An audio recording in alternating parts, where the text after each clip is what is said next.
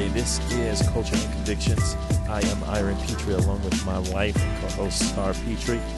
We are so glad you guys have chosen to push play and tune into this podcast today.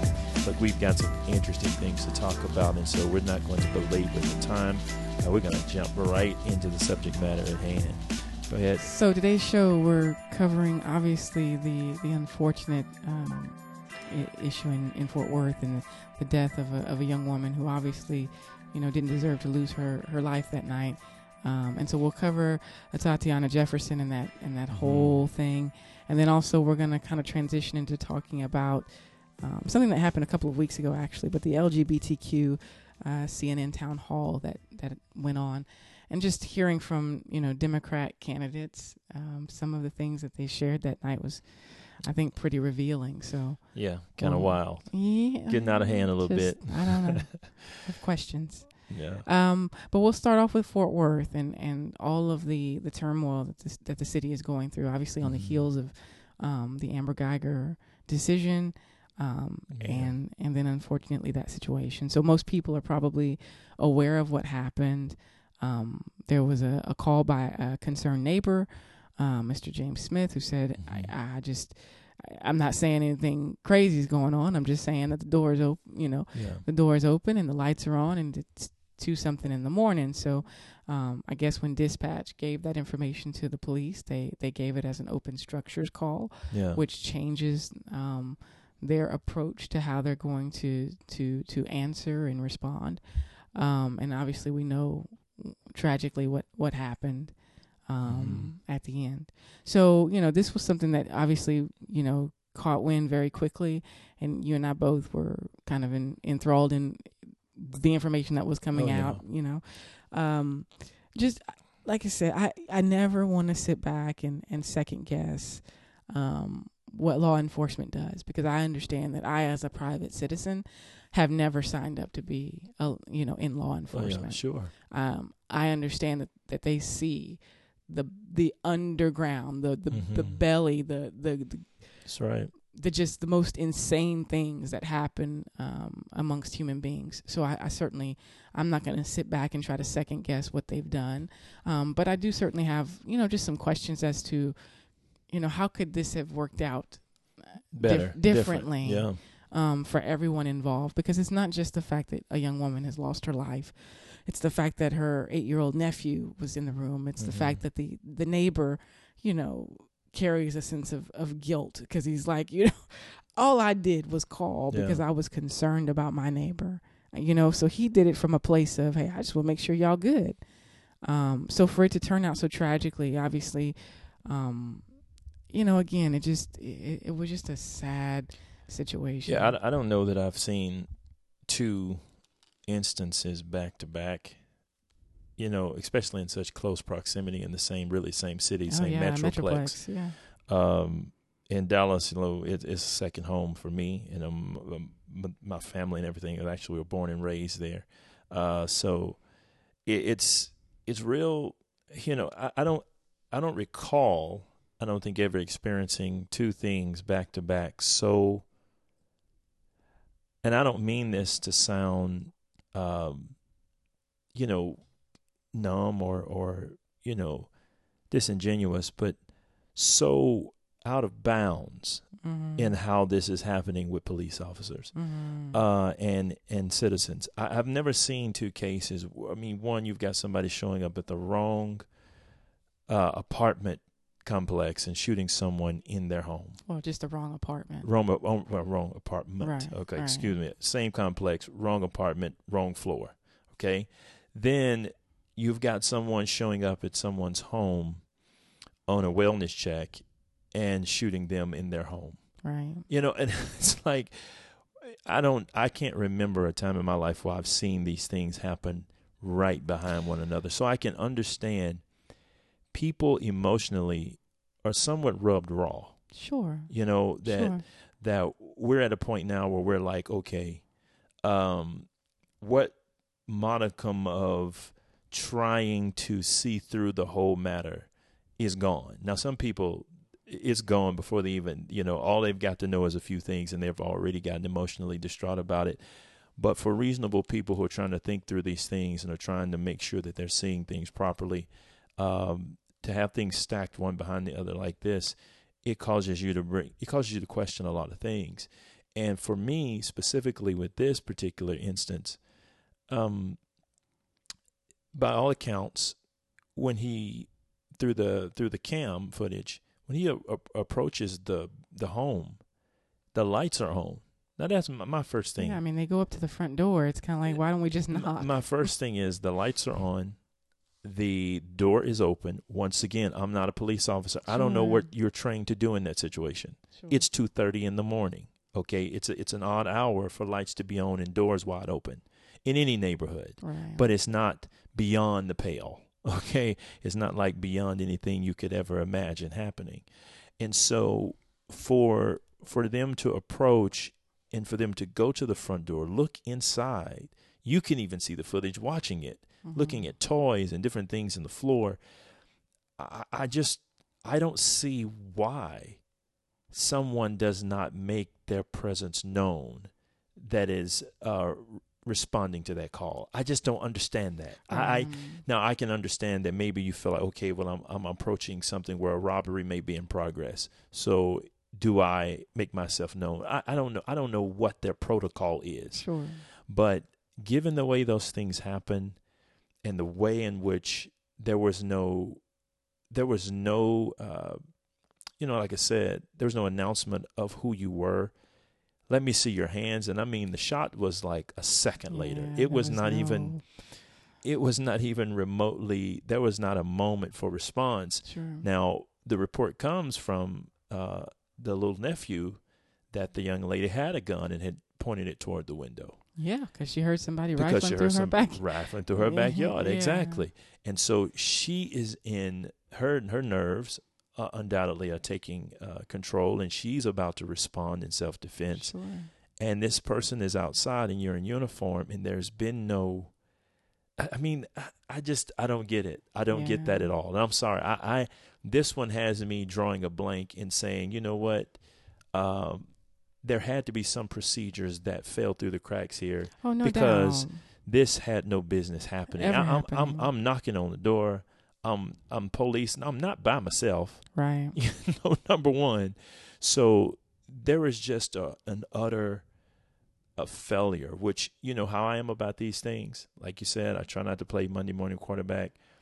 But for me, I'm always looking to what's going on systemically, or what's going on when it comes to the process of training and other things. Right. Because you know how I feel, you know how I get, and I'm going to try to maintain myself, but you know how I get about what I feel about how police officers should be trained. Sure. And sometimes when I see police officers, I am not impressed by the physical representation.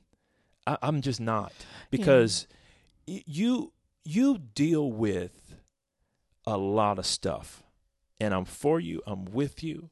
I'm going to pray for you. I'm going to support you. But I'm one of those people where I'm like, look, I need to know that these people are getting the top-notch training and the screening that is going on for people's mental stability, their ability to handle pressure, to deal under stress, what type of responses are happening during these simulations, whatever they're doing. Because this type of thing, it just, from the outside looking in, and maybe there's a bit of naivete on anybody on the outside looking in, right? But on the outside looking in, this is unnecessary. It really is. Now, that's just me talking. Right.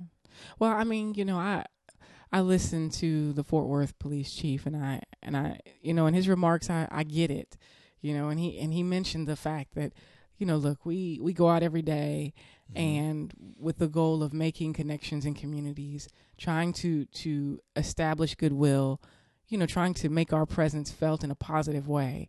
And so it only takes one, you know, incident like this that just completely upends all of the work that those who are, you know, focused on making those relationships and doing the right thing, that are, you know, all the time that they've spent. And who's to say that officer is not one of them? I just think that, again, and I'm not a police apologist by no means, but I can tell you I've had but I've had enough instances with police officers who were of the other persuasion. and I'm not talking about just for random traffic stops, you know what I mean? No, seriously, because you remember there was and I'll go to this story real quick, but he and I were at my parents' house. I got Caleb with me. We had tried to set the alarm or something happened, and my parents, I think, had changed the code, and the alarm goes off. And so this is one of those alarms that rings out like audibly out, like, everybody and their mama can hear it. Yeah. And so the white officer pulls up and he says, ma'am, y'all okay? And I'm like, we're good. Here's my son. We actually are staying here. This is my parent. I have to feel like you have to go out of your way to explain everything. But he was courteous. He was like, it ain't no problem, long as y'all are good, no issues. And so what I'm saying is that we cannot try to typecast or to assume, I think, in these situations that it's always racial. Because to me, when I look at that footage, how could he tell who that was? I mean, how could he decipher that was a black face? I think that people ultimately are very skittish because of the society and the environment that we have created. Oh yeah, no doubt about it. I mean, the frenzy, if you would, that has been created over past stories, the animus and the hatred, it's created a very, very tense environment between police officers and the black community. It just has, and that is something that both sides are dealing with. When black people see sirens pulling them over for a traffic stop or anything, their nerves are heightened. They're wondering, they're worrying. And then at the same time, police officers are on the other side wondering and worrying as well. I know I've, my own personal experience, I've been pulled over by, a few cops in my day, not a lot. I can't say that I always obey the traffic laws, but I try to do what I can. Sometimes I'm in a hurry, but I have been pulled over before, and I remember distinctly being pulled over in a downtown, and I didn't know where I was going. So I was kind of looking at different buildings and markers, trying to figure out where am I going, because I was trying to get to a certain place that I'd never been to. And so I ended up drifting into the wrong lane to make a turn, and I think I made that turn anyway. Because, downtown there's lots of one-ways. And so, the police officer saw me, and of course he put on his siren, he pulled me over, and he got out, and of course he was a white gentleman, middle-aged white gentleman. He was older than me, looked to be in his 50s, quite possibly. Sure. And he got out and he approached my vehicle, and I'm honest with you, I had already let down my window, had my ID in my hand. I was just sitting there.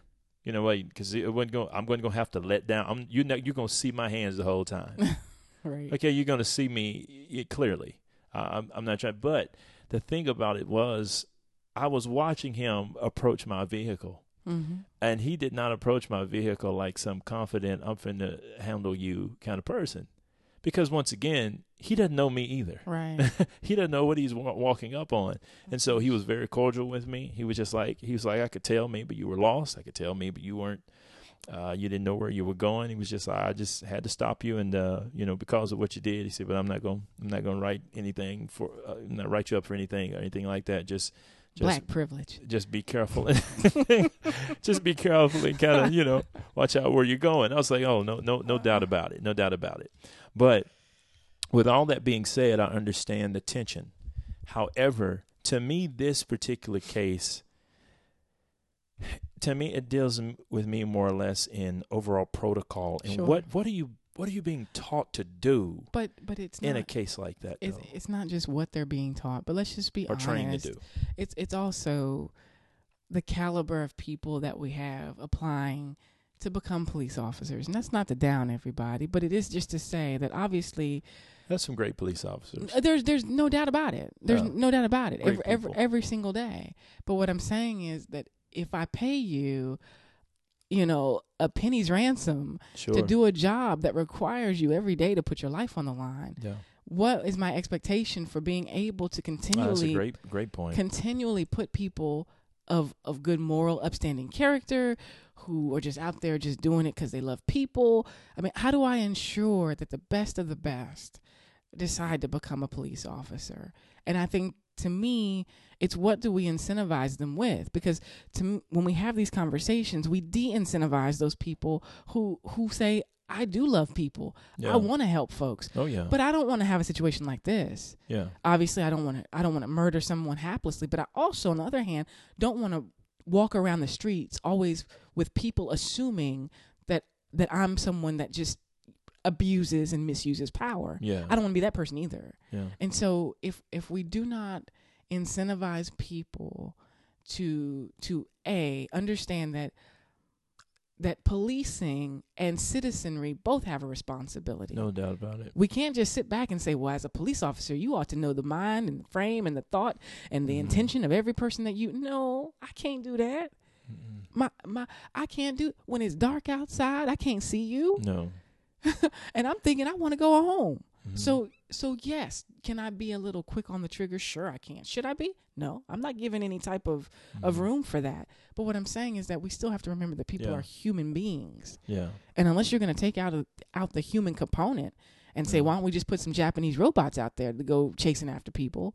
Then we have to deal with the underlying fact that it matters the type of conversations that we have around dinner tables in reference to policing, the type of media that we imbibe and then go out and repeat talking about policing. Oh yeah, the circus that we've created has created a whole lot of problems. It just has, because nobody's coming at it from the perspective of wanting to solve the issue. Everybody comes at it from the perspective of wanting to if it's racial, if it's racially involved, if race is involved in it, sure, or is considered to be involved in it, then that becomes the focus. Not how we can prevent it, not what steps we're taking that could be, we could look at and try to understand what's going on here. But it all becomes about race. And like I say, there are lots and lots of white people being shot by white police officers. Sure. But these are not stories you're going to hear. No. Because those stories do not fit into the narrative that the mainstream media and the public wants to continue to harp on. And they don't understand that they do it at the detriment of not only their fellow citizens, but also of proper policing. Because after a while, you destroy any incentive for people to truly do their job for you. There you go. You see what I mean? But at the same time, with all that being taken in this particular case, it just, when you watch the body cam footage, you come away saying, that didn't have to happen. It didn't have to happen. Point blank, period. Don't pass go. I'm sorry. That does not have to happen. And I think on the part of the police department, they think the same way.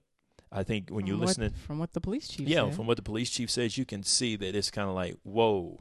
And you have to then stop. And what I'm saying is, this moment should be a moment, it's sad, but what would make it even sadder still is if we don't learn. Right. You know what I'm saying? Sure. If we get bogged down in race, if we get bogged down in the circus that can surround these things, instead of having a teachable moment to say, look, here is a beautiful young lady who has lost her life prematurely. Needlessly, unnecessarily. The one way in which we do honor to her is that we learn from this on the police side to say, how does this can't happen again, ever. For no reason. Sure. And, and then people, because see, this is the thing that causes it to get lost, because see, then people will then post things and people will go get something. Like I saw some people go get a video of a young man who was shot, I think in Detroit on the street. Now, this young man was strapped with like 2 guns. Now, he was supposedly had license to carry both guns. He had 2 guns on him, but he was behaving suspiciously to the point someone had called the police to come out and kind of just check him out. Sure. Right? So they're walking up to this young man and they start talking to him, and the body cam footage, it doesn't have any sound. So they're walking up to this young man and he starts resisting arrest. And he wheels away and yanks his arm and himself away from the police officers that are trying to apprehend him. And then in the body cam footage, it freezes to show you that the young man, he's got guns. He just got one. He got two of them, I believe. And so he pulls away from them, wheels around out into the street, and other police cars are coming up. And he's reaching into his waistband where that gun is. Mm-hmm. And so the police officers shoot him. And people want to equate that. It's almost like people take that and they toss it in. You know, while we got the frenzy going, let's toss something else in and see what people say about it. And that does no justice to anybody because they're two totally different scenarios and two totally different things. But that's just some of the things that happen to create so much smoke that people can't see clearly how to make positive change. And then, you know, you have the people who come in that just want to be rabble rousers. They're not really there. They have no personal stake in the matter. I mean, honestly, they could care less. This is just one more opportunity to stir up strife and discontent. And should people be discontented? Absolutely. Mm-hmm. Should they be outraged? Sure. But in my anger, like you said, I still have to, there you go. And I still have to, okay, what can be done so that this never happens again? And I've heard some say, well, we need, you know, federal investigations and, or we need federal laws that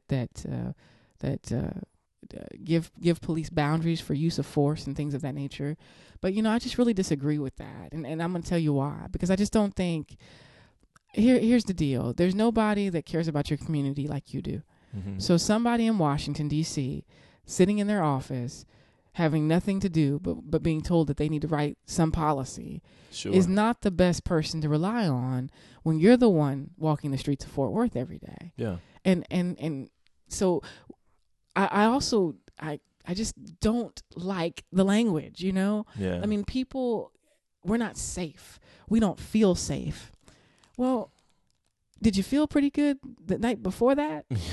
Because you weren't writing that on Instagram. You know what I mean? You weren't putting that stuff out there. Yeah. You can't use this opportunity now to then say that, you know, police officers all over Fort Worth have failed you in that way.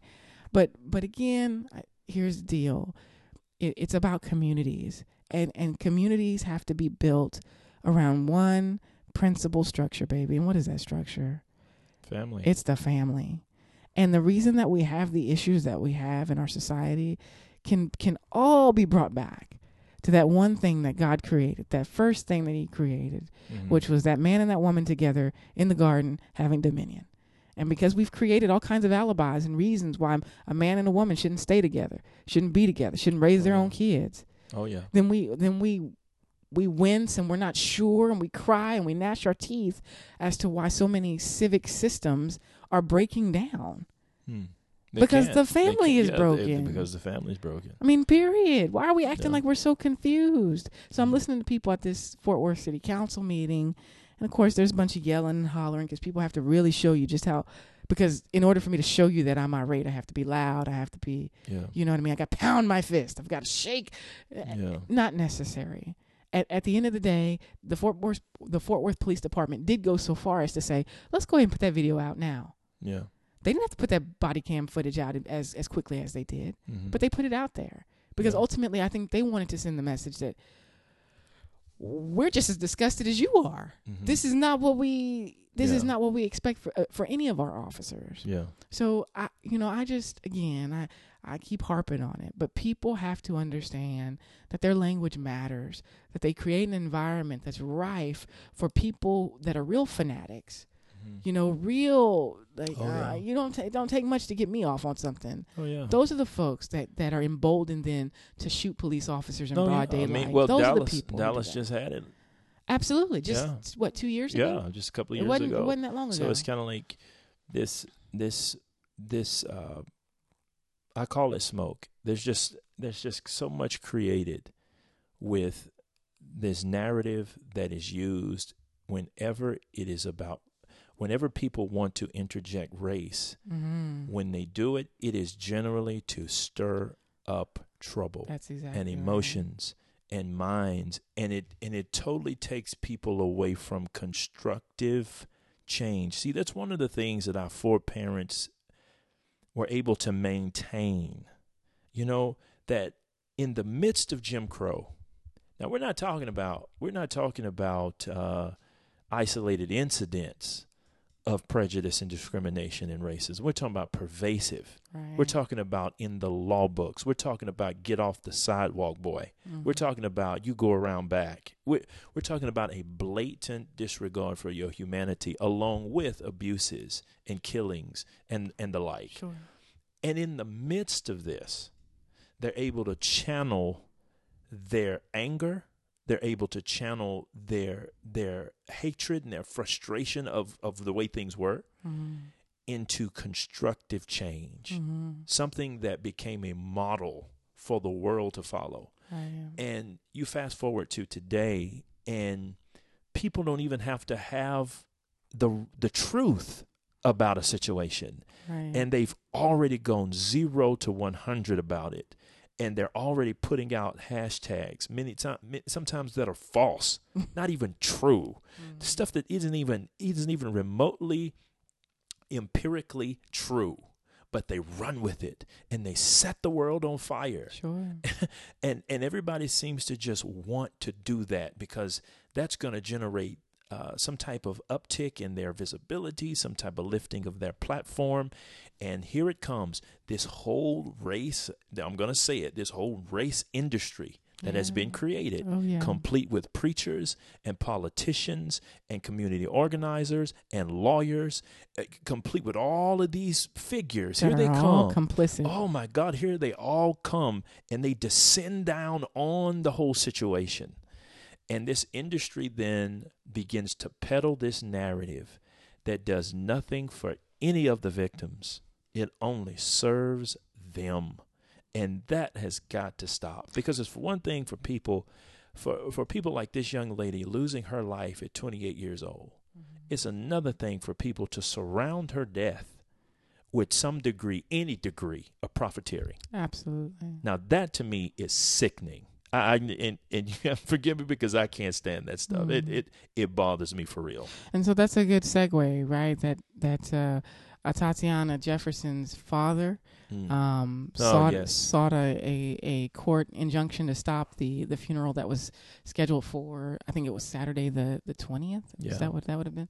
Mm-hmm. And so part of his issue, I think, was he just wasn't included in anything. The funeral was supposed to be at the Potter's house, and I think Bishop Jakes was going to give the eulogy, and then Reverend Al Sharpton was going to come behind him with some remarks. Mm-hmm. And so anyway, there's a video that I want to play that is from Mr. Jefferson, his representative, just kind of talking about some of the things that are surrounding the death of Mr. Jefferson's child, and in light of that, what people should be doing. Now, first of all, before you play it, and I'm going to let you go ahead and play that, but we're talking about the young lady's dad.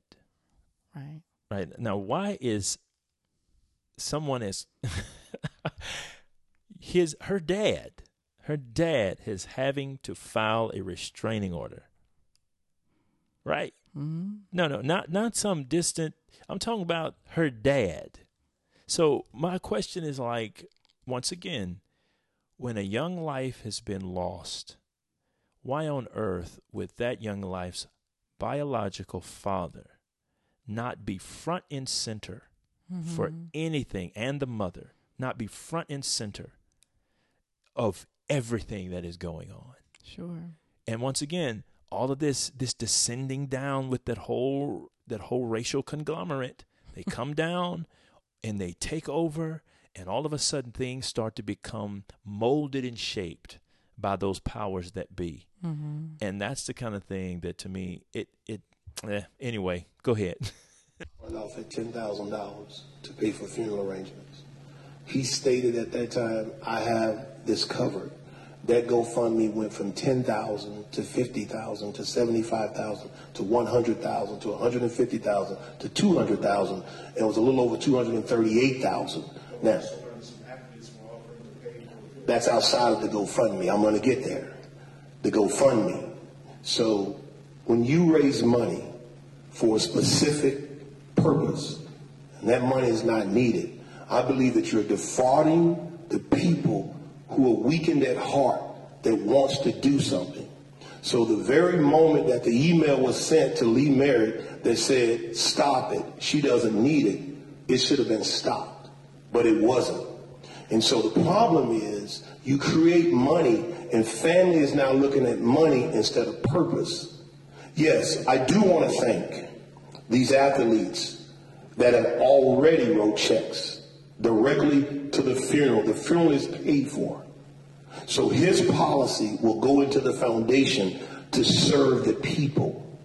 So having already paid is Harrison Barnes and Malik Jackson. So the funeral is paid for.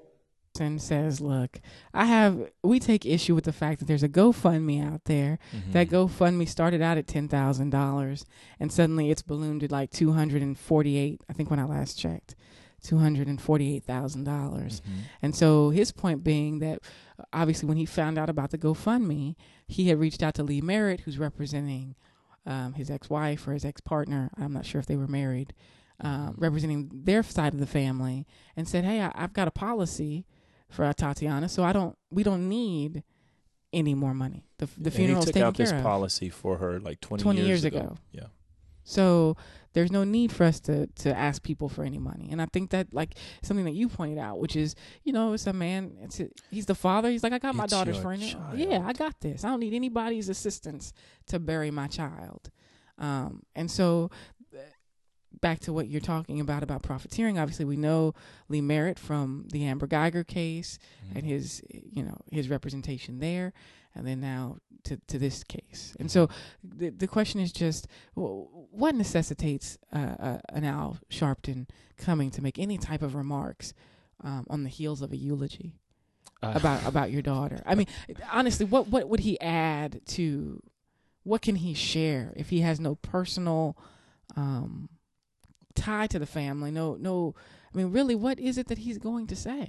But that question can be asked and should be asked about any and all appearances when it comes to people being killed, that you don't even know these people exist. And that's what I mean by a race industry. It is dealers in race. That they deal in race, they merchandise through race, they profit by race. It is a race industry. And it is created to really benefit from situations like this. Anytime something like this and it makes national news and it begins to gain traction in the mainstream media and it becomes, conversation piece for, most of the homes in America, and it becomes a big deal. And if race is involved, that is to say, if a black person is a victim and a white person is the perceived perpetrator of the crime, then that's when that industry shows up. And they come complete with all of these different occupational wizards. and they come in and they do this thing to where they take over the situation and the circumstance and try to control the narrative and write the story. Right. And you have a man like this who this is his child. Like I said, so much of the time it is lost. It is completely lost in the middle of all of this hustling. That this is a 28-year-old girl who had no business losing her life. Sure. Now, does somebody need to pay for it? The gentleman, in my humble opinion, yes. Yeah, we have laws against murder. That's all there are to it. We've got that. But the idea of it being about race now has been interjected. Yeah. When at the end of the day, when he flashes the light through the window, he can't see. The amount of time that body cam footage shows us, who could delineate what color that person was? And did he wake up that morning saying, I'm going to kill somebody black today, or on my mind I've got no. You know what I mean? That there's no. It becomes put in the stew, and it doesn't belong. It does not belong. It just does not belong. So why are we pushing it? And that's the thing that complicates more things than anything else. Because on to the next thing that happens, it'll be carryover, right? Yes. And if it involves black and white, black and white, black being victim, white being perpetrator. Now, if it's white being victim, black being Always. perpetrator, No. then we might not even hear Crickets. about it. Yeah. Right? That's crickets. Because I know the liberal media has no interest in that being known. Yeah. Like that doesn't exist. Yeah. That doesn't exist ever. But this is the thing. It really goes to cause confusion and to really undermine justice. That's because it creates a lot of emotions. It creates a lot of feelings and confusion Right. and dysphoria on people's part about things. And before you know it, nobody is really pursuing what is just. Mm-hmm. People are just upset. They're angry at the perception of racism And when it really that's- has no place, especially in this one. And that's exactly, I mean, I think that's at the heart of what liberals love to do, right? It's always to undermine the governing structure and to always cause people to think, there's something wrong about that. And especially if I can do it based on something as simple as race, then I can say, well, Mayor, you're white, so you wouldn't understand. I can say, police chief, you're white, so you wouldn't understand. Exactly. And obviously, you'd be more inclined to cover up a heinous crime like this. So now I really need to watch this Fort Worth Police Department. Yeah. But again, when I sat there and I watched the police chief's remarks, he didn't strike me as a man who was, unconcerned about the loss of life. I don't think that he was at all jaded to what had happened. No. And so, again, race baiters aside, here's the deal. As a society, we need to figure out who's zooming who and who's running game on who. And I think sometimes we point it at people that really it's not the case at all. Goodness gracious, thank God for police officers. I mean, they're out there dealing with things and people that you know not of, things that will never hit your doorstep because they're out there abating those who would do you wrong and do you ill. So I never want to walk away from one of these podcasts with anybody assuming that there's some type of angst with police, because there's not. No. But they're also on the other side is to say, guys, we have so much technology out there nowadays. There's so many things we can do, from psych evals to real life simulations to training measures that I think become more and more heightened as they walk through the process. And then, hey, how about this? Why don't you pay them more? I'm all for that. Yeah. Okay? I'm not asking you to raise the stakes in their training to hire, to make the washout rate higher and then still pay them peanuts. No. Pay the men and women who decide to give their life and put their life on the line every day. I'm all for that. I have no problem with that. Yeah, you got to do it. You got to do it. And but unfortunately, like I said, a lot of these measures get lost in the smokescreen that is created by having these entities in society that really swoop in to make names for themselves. And that's just the bottom line. That's the bottom line. And it's time for it to be plainly spoken, and it's time for people to find a new way to deal with it. Because that type of thing, and of course, it's going to go on in society. There are people who, there are those who profiteer and profit off of so many different things. But to me, it frustrates justice. Oh, of course. It undermines Of justice. course. It keeps us from achieving many times what we say we want to achieve, because we create these false narratives that stir up emotions, that get people all out of whack. And next thing you know, you look up and people are shooting police officers, people are burning down their communities, people are doing all kinds of wild and crazy things. All kinds of And what is any of that as a testimony right. to the slain young man, and in this case, young woman? Mm-hmm. It's nothing. It's really just a disastrous thing, man. And I just would love to see it stop. And kudos to the dad to stand up and say, look, it's my child. Oh, and at the end of the day, yeah. nobody sat down with her and had a moment of life with her like I did, other than the rest of the family. You know what I mean? It's like people are wanting to, I wouldn't want to make remarks at a funeral of a person that I did not know. Maybe to speak to people, if I was asked to speak to people, to encourage them. But I think funerals are such that when someone passes away, we should make sure that anybody who touches a microphone is fully and thoroughly endorsed by the parents or is a part of the family itself. Because that's not the time for, and death makes people do funny things. I'm serious. I've seen it. It makes people do funny things.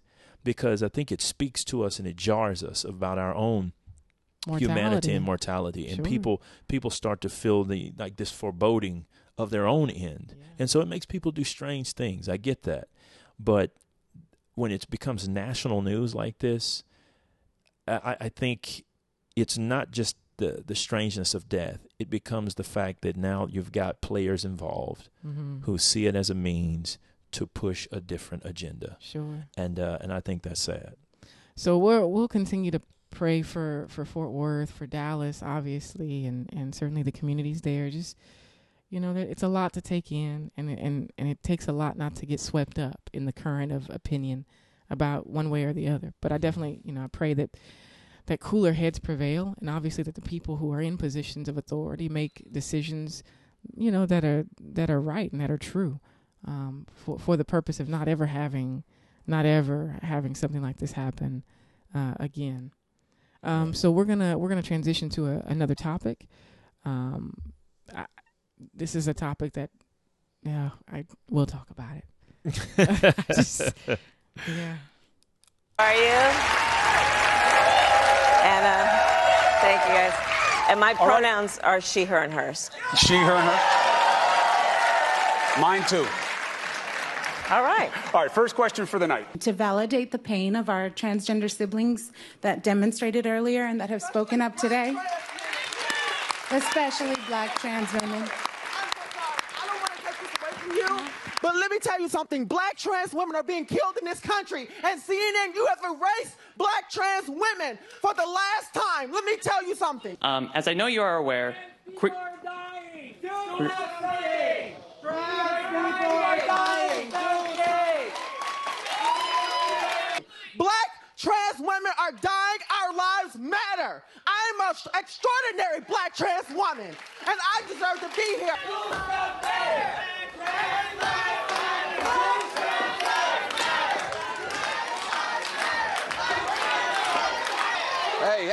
Hey, guys. Whoa. Yo, guys, chill out. Guys, relax. My Black trans sisters that are here, I am tired. I am so tired. I'm just sitting there, and it's not just my Black trans women, it's my Black trans brothers too. And I'm going to say what I'm going to say. I'm going to say what I'm going to say. Come here. No, I just want to ask you something. Come here. Tell me. Come here. I want you to talk. What's your name? I'm Blossom C. Brown. Blossom, let me ask you. Google me. Blossom. Please Google me. Blossom, thank you. And next, Secretary Castro, I want to bring in Shay Diamond, a singer-songwriter from Los Angeles. She currently supports Mayor Pete Buttigieg. Shay, what's your question? It's Shea Diamond. Shea Diamond. Put that on the record. Okay. It's on the record. Thank you. Yes, honey. It's violence to misgender or to alter a name of a trans person. So let's always get that right first. This is from your LGBTQ plan, and here's what you write. This is a quote. Freedom of religion is a fundamental right, but it should not be used to discriminate. Do you think religious institutions like colleges, churches, charities, should they lose their tax-exempt status if they oppose same-sex marriage? Yes.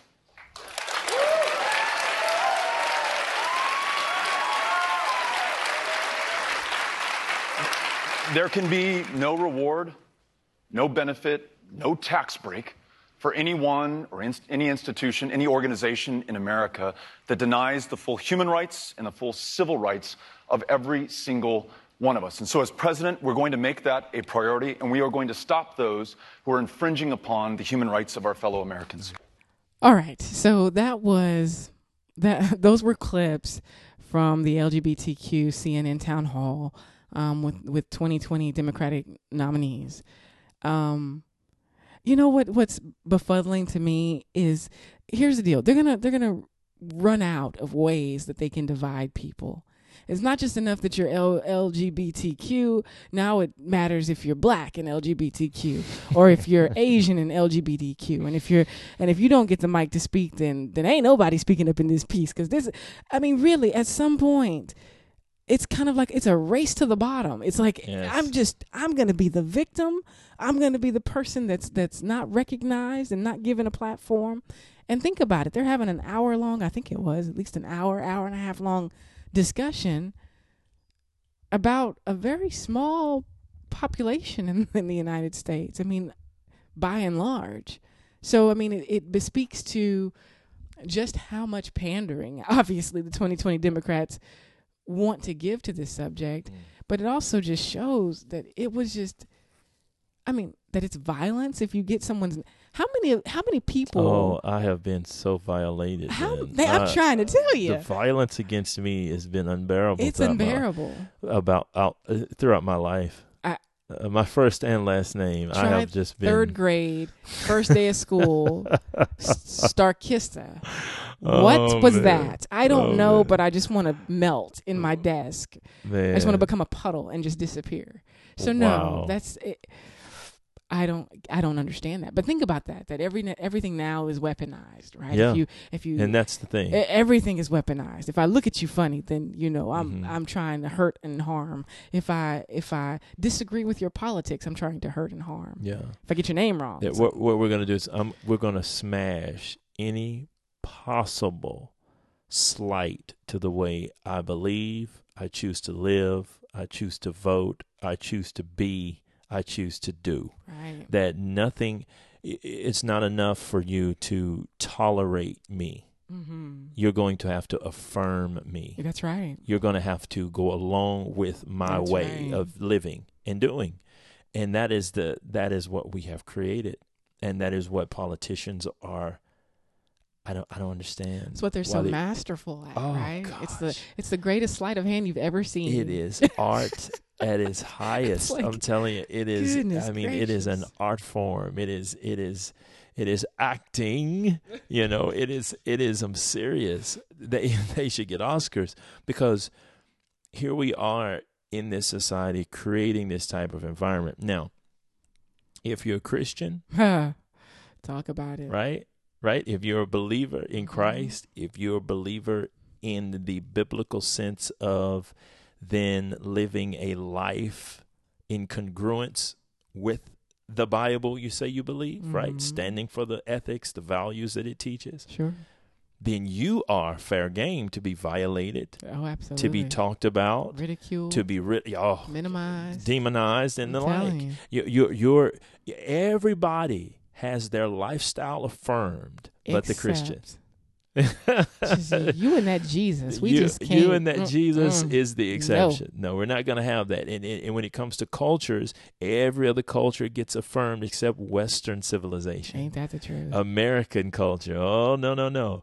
You're not going to come at me with all of that red, white, and blue. Sure. And so, I mean, here we are, man. And the sad thing about it is, a lot of sometimes the persecution comes from within the very culture or within the very set of people. That is to say, there are a lot of Christians who are very hard on Christianity. Oh, yes. And Christians. Oh, yes. I mean, jumping right in alongside every other particular group in society that has a question for Christianity. You got Christians jumping up right alongside them. But yeah. I mean, I concur with that because Christians really need it. Well, now what are you? Well, I'm a believer. Then what? I mean, I believe that we need to be more inclusive and more loving and more. Nobody questions love. Nobody questions love. Nobody questions love. That is the centerpiece of the faith. But I do question you trying to jam LGBTQ agendas down my throat. I do have an issue with you trying to put it in my baby's school. I do have an issue with you trying to make it seem like it's normal. If it was so normal, why do you have to work so hard? But it's not normal. It's not. It's not. It's not. So I don't know. I ain't down with that because there was an instance on Nickelodeon. There was a show that they had on there. Oh, they're doing the cartoons. And they had somebody, and I was like, no, we ain't doing that today, bro. The cartoon. It is a sad state of affairs when you, as a parent, have to sit up and watch your 8, 7, 6-year-old, 4, 5, 4, 3-year-olds down the line cartoons. Yeah. And vet them. I mean, really look at them. Sure. Check them out. Because of subliminal messaging and because of things they're trying to put in to start planting the seed. Oh, yeah. to plant the seed of questioning. Sure. It's like Satan in the beginning in the garden. He starts everything off with a question. Has God really said? And that's how he always comes. He wants to create this questioning, this lack of knowing, right? Sure. That we would know certain things, know certain absolutes, know certain ways in which we were to live and how we were to walk in those. And the best time to introduce that is when you're a child. Oh, yeah. Because when I'm a child, I don't know. I don't know. I'm taking life as it comes, man. I'm just rolling. I get up every morning, and it's a circus every day. That's right. That's something new. I'm learning something new. That's a child. And so they try to introduce this stuff to knock these children out of balance and off balance real early, to have them wondering and living with questions, and then knowing they're going to develop and they're going to grow and they're going to have hormonal shifts and changes, and they're going to start growing through the change and going through puberty and all this stuff, and they're going to start feeling awkward, just typical, right? Typical. Everybody's going to go through that. They're going to start feeling awkward and somewhat, and they want to undermine the influence of the parents and come in and tell you, well, that awkwardness, they want to use that awkwardness as a means to kind of let you know that you should really just be exploring and questioning things. You don't know anything right away, so just no, absolutely not.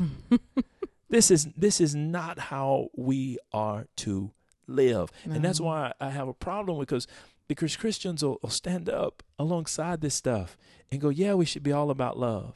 But love isn't guiding you in your unwillingness to respect my choice. That's correct. So your love is expressed in respecting everybody else's choices, but mine. So no, don't come at me with your love, because you're not talking love, because love is married to truth. But this is the stuff that we have here, and the political left has made a full-on embrace, absolutely, of the most far left stuff that is out there. Absolutely. I mean, when I have to be honest, when I change my channel over to the debates for the Democratic Party, I was tickled, and I'm serious. It bothered me, because I felt like, what are they talking about? You know what I mean? There was nothing substantial on the part, and here's the thing: it's gotten so bad, even long-term supporters of the Democratic Party know that it's gotten bad. Sure. Even they have. Sure. So they know it has. Because there's very few middle grounds. Everybody is just extreme. Everything is out there. Extreme left. And people they seem to have no ability to articulate a very cogent policy, or to articulate the wherewithal to have the ability to be able to create policy for America. But I don't have to do that if I say, you get free Medicare, you get free college, you get free, and everybody's like, well, that sounds great, but how you going to pay for it, bro? But we've all lived long enough to realize there's no free lunch. We got that. We may not want to admit it. Phones, though. We may not. So I mean, I'm just. We may not want to admit it, but we know it, right? We know that somebody is footing the bill, and so when Bernie Sanders stands up, I mean, he's sitting there talking about this for all and that for all. And I'm listening to him like, brother, the only thing for all that you are proposing is cost. Because you are about to tax some people out of the wazoo. Poverty for all. That's all that's going to be for all. Poverty for all. You're just about to increase everybody's economic burden. That's why I love when they always talk about the wealth gap, and the wealth gap has grown. But here's they're gonna get rid of the wealth. That's exactly right. The whole point is so that there is no middle. The middle class doesn't exist anymore. It'll be them. It'll be them and the underclass. There you go. Yeah, and that's exactly how people like it. That's how it'll work, and they'll have you under the thumb. But it's just nonsensical that this kind of stuff is going on, and I think that you see blow-ups like that happen because they've created that environment, and it's backfiring. And it's going to continue to backfire. Yeah. Because you've unleashed a lot of stuff that really has no substance, no real merit in terms of what is in the best interest of the American people. And you're catering to just these specific little groups and their wants and desires. Right. And I think too that people people just understand that okay, first it was niche and it was different, and okay, people just trying to express themselves. Yeah. And then after a while, people get to the point where they're like, well, wait a minute now. I don't want this showing up everywhere. It's gotten aggressive. Okay. I don't want you in my bathroom. I don't want you in there with my kids. It's gotten aggressive. Things like that, just they become a little off-putting for, I think, anybody. Oh, no doubt. And again, this is where family comes in, because there is a complete shift for those of us who are still, halfway sane in the world. There's a complete shift between my singleness and my family life. Mm-hmm. Because once I'm married and I had those kids, there's a whole different dynamic of thought. Oh, yeah. A whole different dynamic of how I vote, and my yes. thoughts about community, and my thoughts about school, and my thoughts about no doubt about everything begins to change relative to the fact that now I have a family. Yes. Right? So they begin to inform some of the things that I think are most important about safety and policing and all sexuality on TV and everything else. And here's the deal. We have got to put a stop to this hypersexualization of kids, because this stuff ain't cute. And I get tired I get tired every time I turn on Yahoo and everything else, hearing some story or seeing some headline of somebody who's molested, touched, groped, done whatever. Here's the deal, America. It's a very simple thing to deal with people. People are not that out of control. No, they're not. People are not that without self-restraint. Mm-hmm. I mean, honestly, just like the words, if I offend you, then you best cut it out. And this is where we are here. That if your hand, if your limb, if your hinder region is giving you an issue, it might be better for you to just cut it off. Because at some point, I think as people, we should start demanding more from politicians to do more about that problem. Yeah. I'm sorry, y'all, but it's just getting tired. Yeah. Oh, it's beyond. It's gone beyond.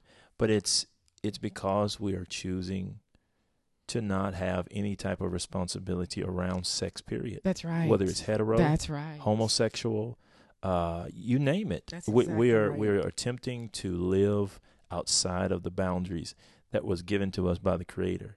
And so, once you erase the line, where do you redraw it? That's exactly right. Where do you reapply it? That's exactly right. When do you stop it? And if you do attempt to stop it at some other place other than where it was originally drawn by the Creator, then aren't you going to run afoul of someone else who at that point wants to express themselves as well? So it's kind of like, we're in this quagmire to where, we're either, it's just this plain. You either get back to the Bible, or we get more of the same. That's just it. Isn't that it? That's it. Right. That's it.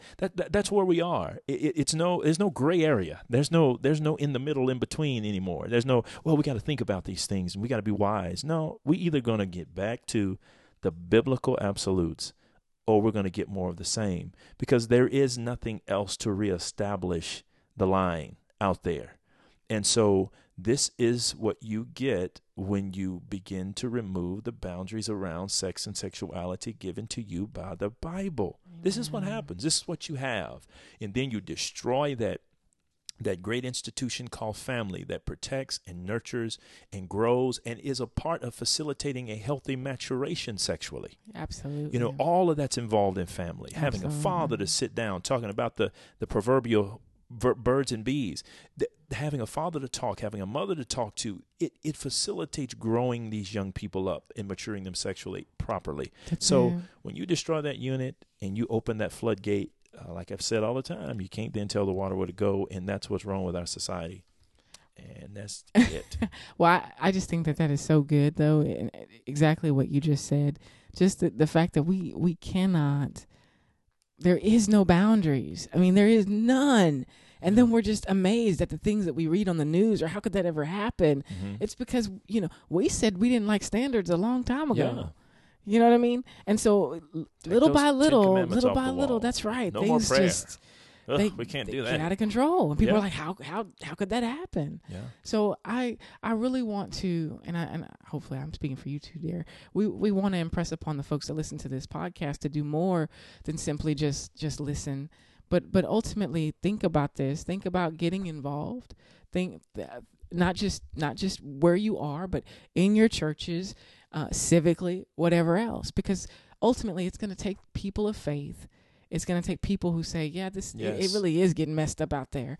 We have to do more, right, than just sit on our couches and talk to each other, because That's this is right. something that we've talked about, that how do we get involved and how do we begin to make changes in our society. And they're going to be Yes. incremental. They're not going to be seismic shifts. I mean, the Lord should move, and we're always open to him moving. Absolutely. But without that, though, we still have to go out and plow the field Yes, you and do the do. part that we have to do. So I want to leave you, with the scripture, because like I said, it's important that obviously this is called Culture and Convictions, and we don't want to not leave you with that. But Proverbs 12, verse 3, wickedness never brings stability. This is the New Living Translation. It says, wickedness never brings stability. One more time, I want to let you guys know this. Wickedness never brings stability, but the godly have deep roots. And really, when we're talking about conservatism and liberalism, that's the difference, right? That as a conservative, we believe that truth is deep rooted. Yeah. And it has a track record. Yes. It's proven. Right? No doubt about it. And the wicked are busy coming up with schemes and plans and things that ain't gonna work. It just don't make any sense. So anyway, wickedness, instability, craziness, chaos, just what we witnessed from that video that we played. We thank you for listening. Dear, what do you have to say? Until next time, man. Oh, okay. Look, I'm excited. We'll talk to you guys next time on Culture Convictions. Make sure you tune in for more of the dialogue that we're going to be having, because we're going to keep bringing it to you. So thank you all for liking, subscribing, sharing. Until next time, be blessed.